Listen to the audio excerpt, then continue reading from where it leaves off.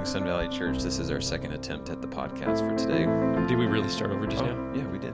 Okay, I'm glad. Because we got 7 minutes into an abysmal introduction. And for the people who hate the banter, that would have been the end game. Like, they would be over. It would be game over for them. So thankfully, Jordan Rowland came in and he had to get something, and we stopped the podcast. For the first time ever. For the first time and restarted. And that gave us a moment to reconsider our lives. We literally just spent 7 minutes talking about nothing. Well, the Mormons had a significant appearance. You saw this huge Mormon tabernacle that was being built in Moses Lake yesterday. I did, yes.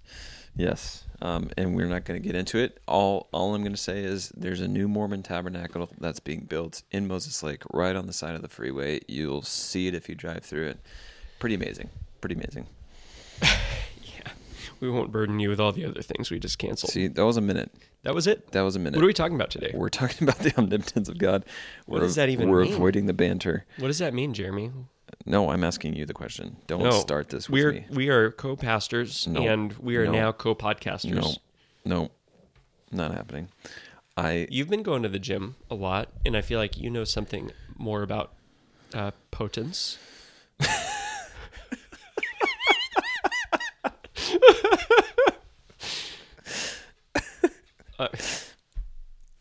Omnipotence is not something that either of us could know because it's not in our nature, but it is in God's nature. But we can definitely know something about potence. And I mean, I feel like I do, but that's just me. So what are we talking about, man? What is omnipotence?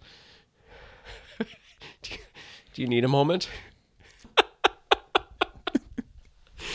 Okay. Well, Sun Valley, we're on our third attempt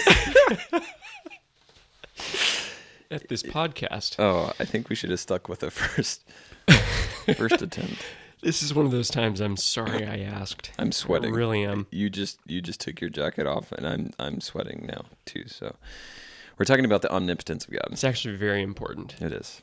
You know, for most of us, we understand that when we say God is omnipotent, we mean that He is all-powerful, He's almighty. You did answer it. I did. Thank you. By asking the question that I had originally written down myself. I don't have the questions in front of me. So this is going to go downhill even further. What are the implications? You done? What?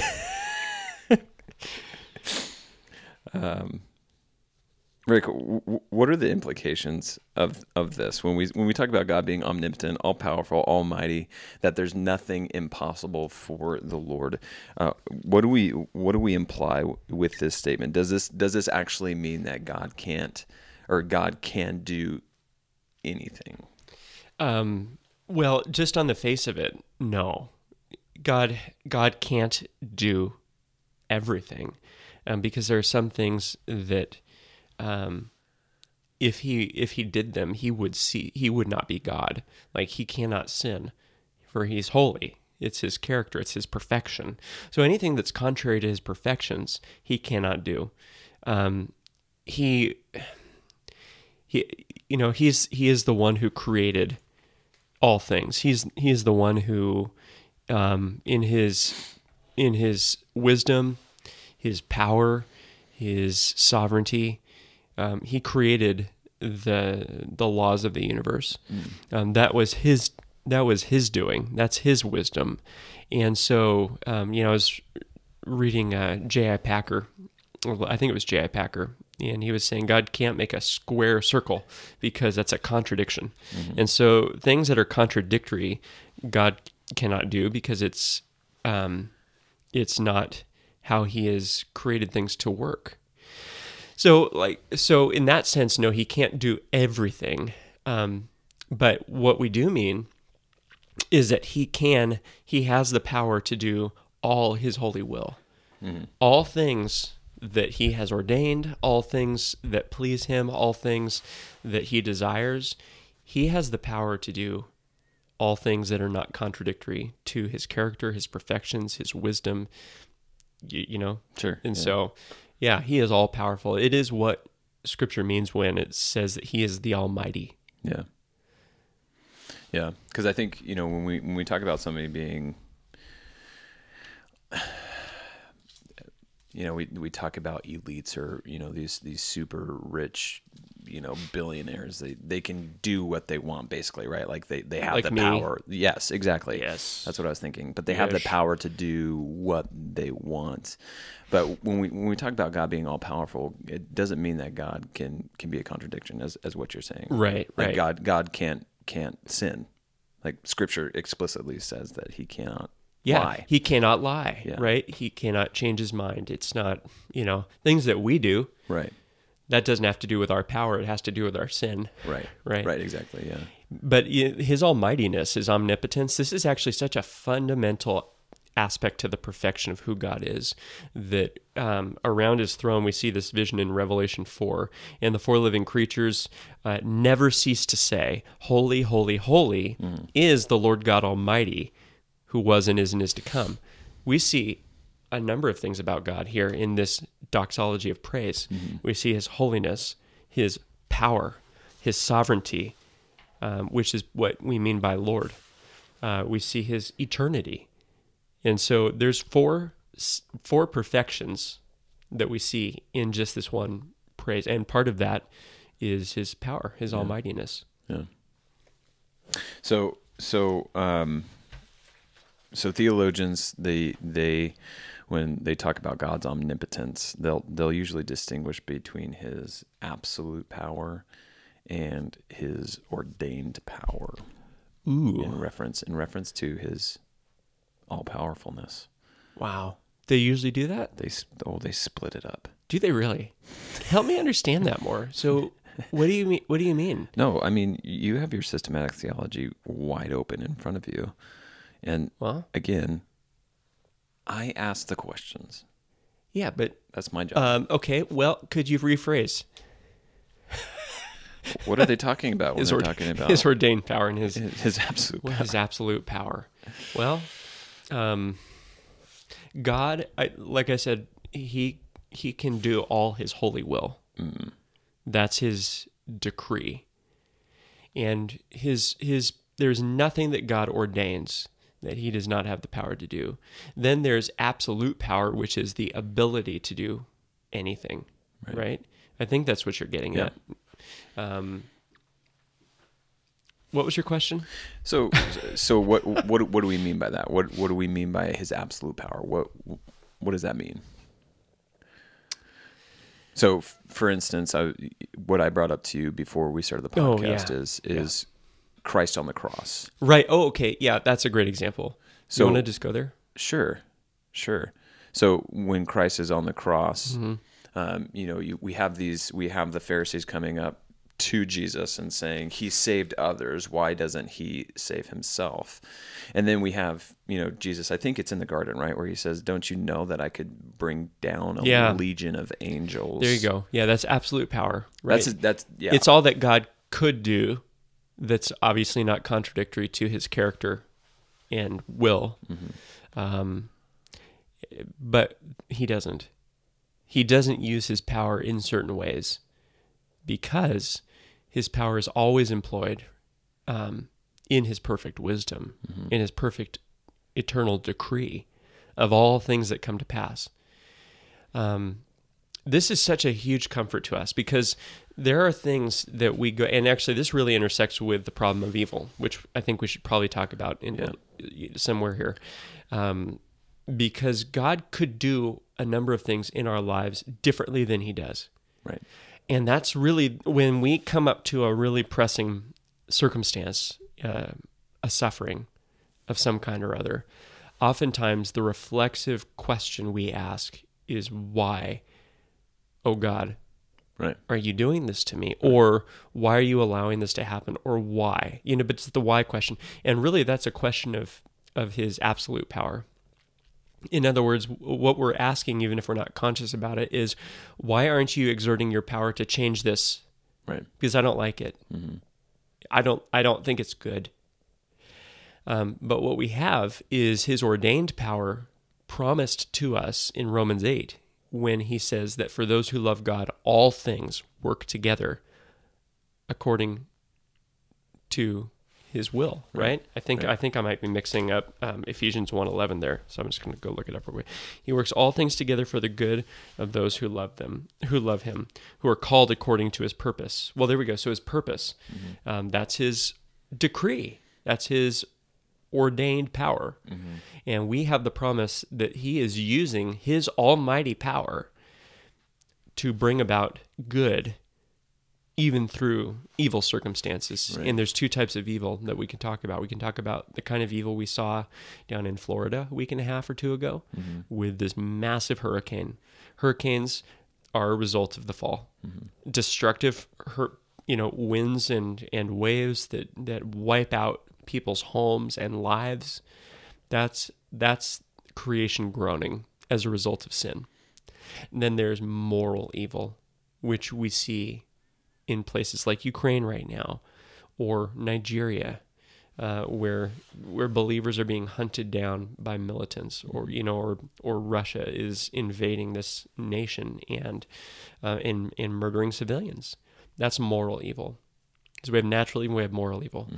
None of those evils, as powerful as they are, have the ability to withstand God's ordained power to bring about his perfect purpose in the lives of his people. And ultimately, to fulfill the Great Commission and bring about the full number of the elect into his salvation for his glory and the return of our King to reign. I mean, Revelation is a triumphant book that declares the victory of the Lamb, whose perfect power is employed in the destruction of his enemies. Right. Those who will not bow, who are warring against him. Psalm 2, I was just listening to that this morning, sung. And the nations rage, and the peoples plot in vain. The Lord laughs at them. He mocks them in derision, as if, these people who thought they could do anything against the Lord. He says, no, I've set my king on Zion, my holy hill. Right. This is the Christ. And that's God's power on display according to his purpose. And so that purpose is shown in the cross where, he has the power to be delivered by legions of angels, wipe away the rebels who have done this to the Son of God. But he doesn't. He will visit judgment on them 40 years later in the destruction of Jerusalem. And that's according to his perfect will. Anyways, I think that's the difference. Yeah. Yeah, and I think it's easy for us to, even beyond the suffering that we can endure in the Christian life, where we say, why, oh God, don't you stop the pain that I'm suffering or going through, or whatever. I think we can do that even in just our day-to-day Christian life. We see the things that are taking place in the world, and we can go, why, oh God, have you not removed your church from this?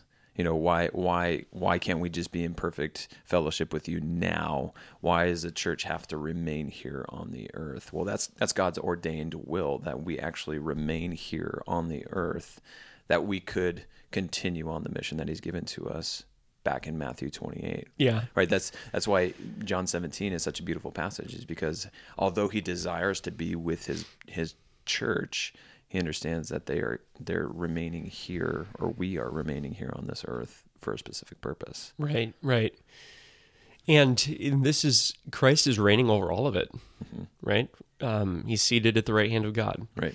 And so whatever we see happening, it's never thwarting his purpose. In fact, that's what Job says when he's dealing with the problem of evil, and he's asking the question, why? And I don't want to at all come across like we're talking lightly about this, because we're not. We don't take this suffering lightly. I mean, the conversations we have, off mic about suffering these are grave and significant things. And as pastors, often we deal with the questions of why in the darkest moments of people's lives. And more, the answer, I don't know why, is just right there on the tip of my tongue, because I don't understand it. And then we have to make a beeline for these, what I call them anchor truths, because they are anchors for the soul in the midst of a storm that would carry us away if not for the grace of God. and Job asked that question, and God shows up, and he never answers the question Job asks of why, what have I done?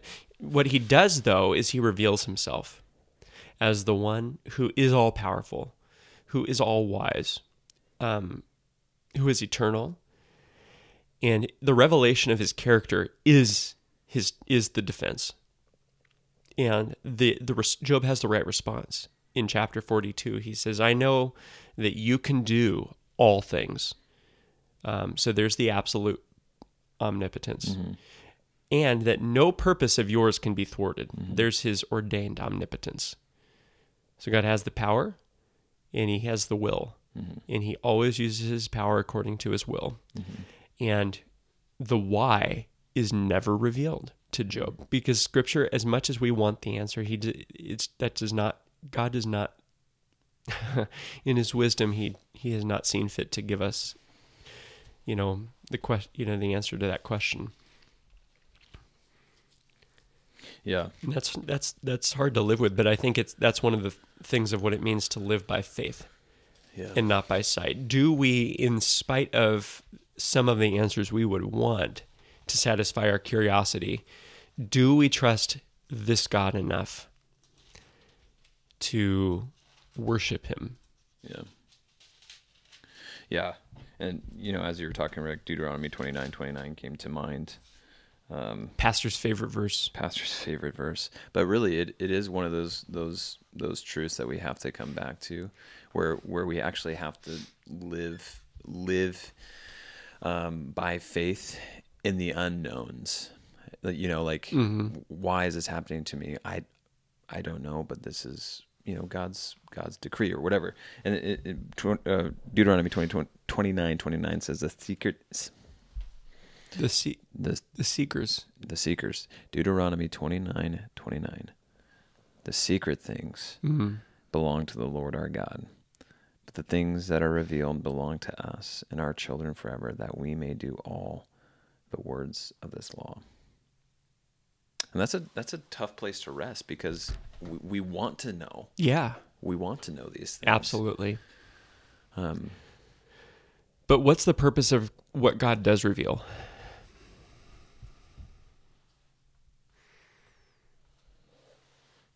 Is that a question for me? Well, can you answer it for me? Well, you're the one with the open to 29:29. He says, these things are revealed so that we may, what's the wording?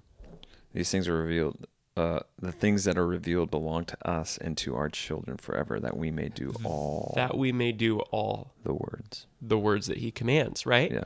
So God, our eyes need to be, it's that we may walk with him. Yeah. That's really what it is, that we may walk with the Lord. Yeah. In love, in obedience. It's a good purpose. It's relatively simple. It's just not easy. Mm-hmm. Yeah. But it's also not complex. Mm-hmm. So yeah, it's kind of a clarifying path forward. Yeah. Yeah. And I think that problem of evil is really, in almost all discussions of the power of God that I've read or listened to, that question comes up. And it's the problem of what is called theodicy, which basically means a defense of God, which is really in significant part what the book of Job is about. And the problem goes like this, and it's probably a problem familiar to most of our listeners. If God is good, then he does not, then he hates evil. Right. If God is all-powerful, then he has the power to stop evil.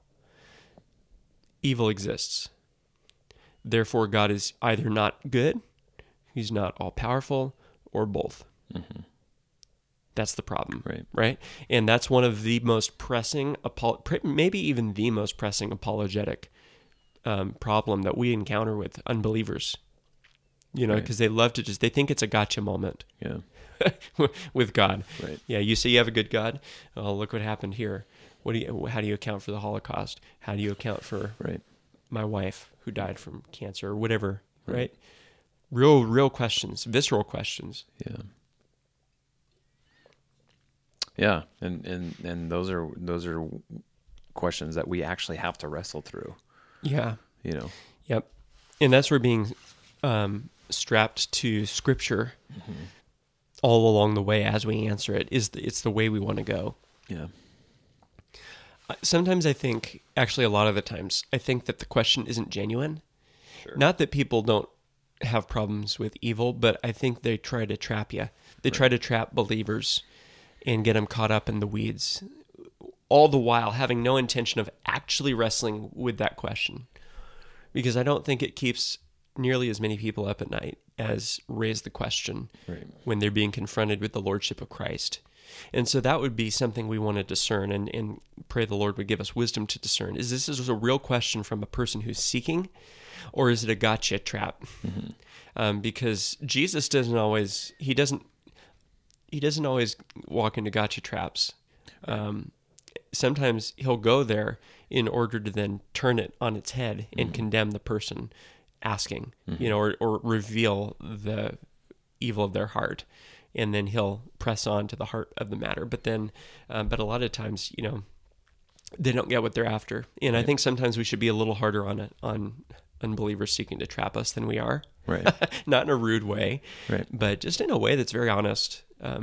Sure. Because ultimately what the gospel is it's a call to repentant faith. It's a call to trust in Christ alone and turn from our sins. Why? Because we stand condemned under judgment, and there is only one name given under heaven by which we must be saved. The gospel's not, we just did, a couple of my girls and I were at the Story Barn at the fair with CEF, and the gospel's presented as an invitation. And it is. I mean, it's a genuine invitation to believe in the gospel and turn from sin. But it's not merely an invitation. It is a call of obedience. We have a moral imperative to believe the gospel, because God is good, and that's how we glorify Him. And that's a call from a holy and all-powerful God to us. And so what he does in Job is very instructive to us. He reveals himself. He doesn't necessarily answer the question. And sometimes, Paul goes there when he's talking in Romans 9 about the ordained power of God in his election of Jacob and not Esau, and showing his power over Pharaoh through Moses to condemn Pharaoh.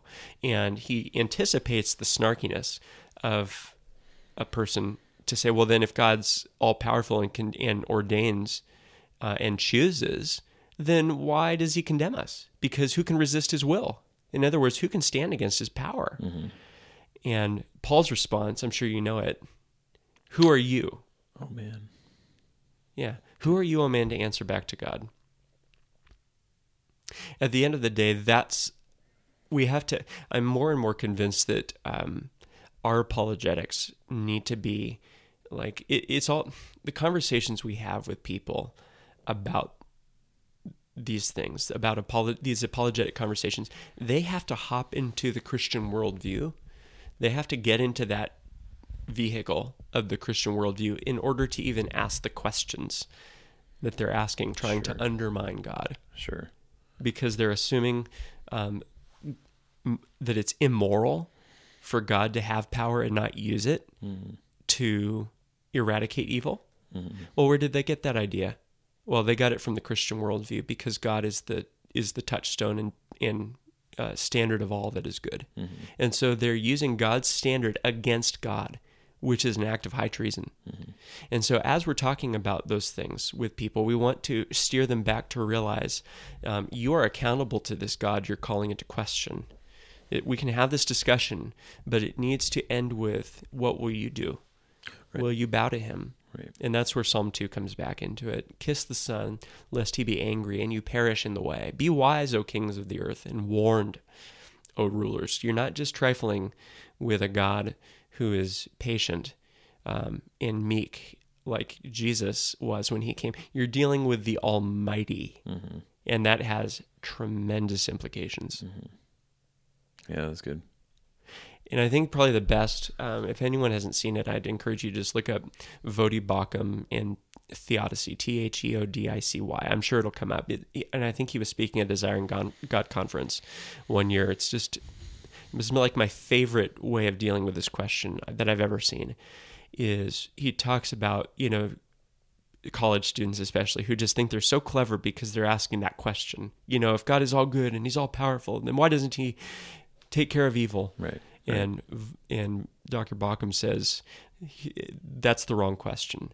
The right question is, if God knows all things and is good and is powerful, and he knows what I thought and said and did yesterday, why on earth do I have breath today? Because I am the problem of evil.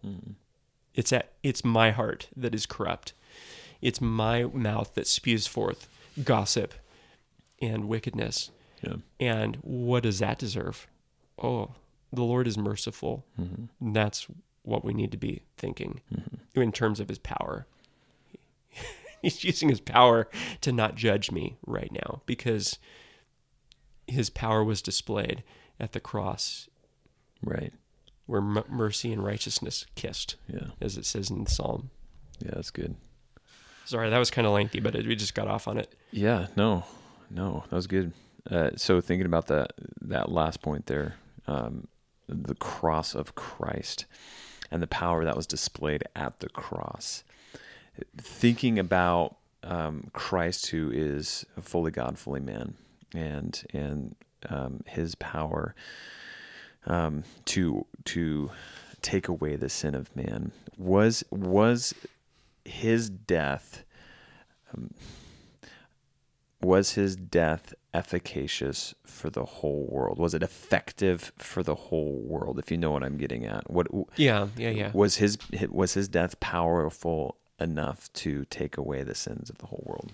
Okay, yeah, and this is really when you're really hitting on one of the main questions that comes with the doctrine of limited atonement, right? That Christ died only to save the elect, right? Which Scripture teaches, and we know it teaches that because, think about what's the alternative.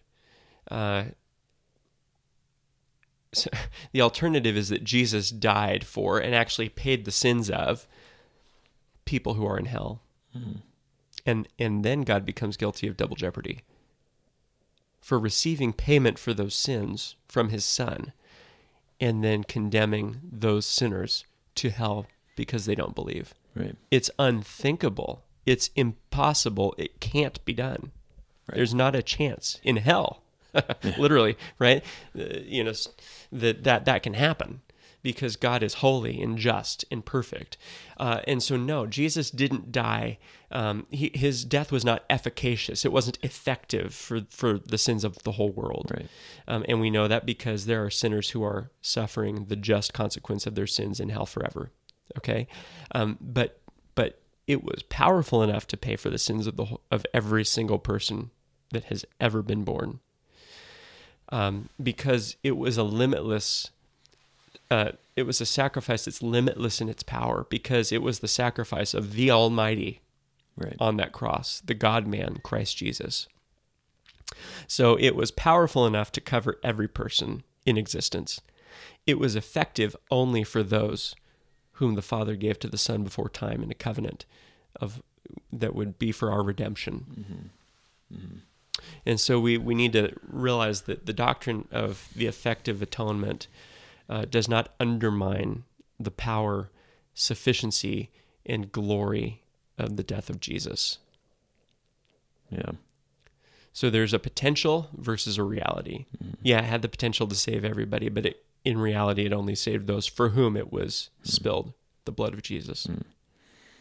But because it doesn't save everybody, doesn't mean it was only as powerful as the people it saved. Yeah. No, that's helpful, because that is often an attack on God as well, particularly in the avenue of the doctrines of grace, specifically limited atonement. Yep. But yeah, that's helpful to think through. We have a pretty amazing God. Yeah, we do. And I know that this has been helpful for me as we've worked through these terrible questions that I asked you today.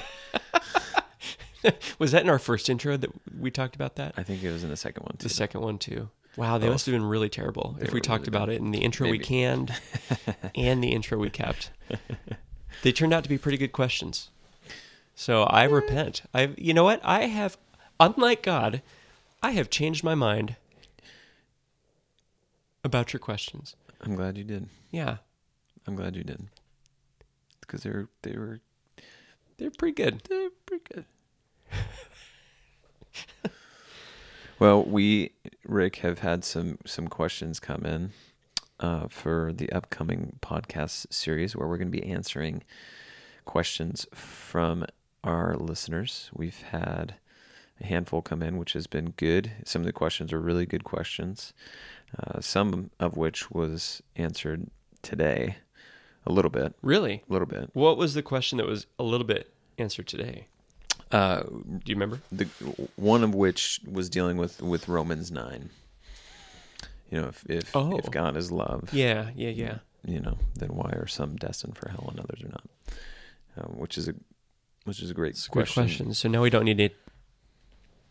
We don't need to There's revisit more. it. There was more to it. Oh man, there's more to it than how I just phrased it. But it's a good question. Anyways, we are still looking for more questions to come our way. Always. That we would be glad to answer. Rick would be happy to answer. I'm not answering. I'm asking. I'm going to ask for the people that have asked for you to answer. I don't like that dynamic. I think it's stupid because I think that, you know, you have a lot to bring to the table and you need to bring it. I'm not bringing it. I'm bringing the questions. I'm going to ask those questions so good. And you do them very good. But I'm going to turn them on you. You often do that. I love to do it. Anyway. Church, we love you. Look forward to being with you on Sunday and next week on the Boys Valley. Have a great day.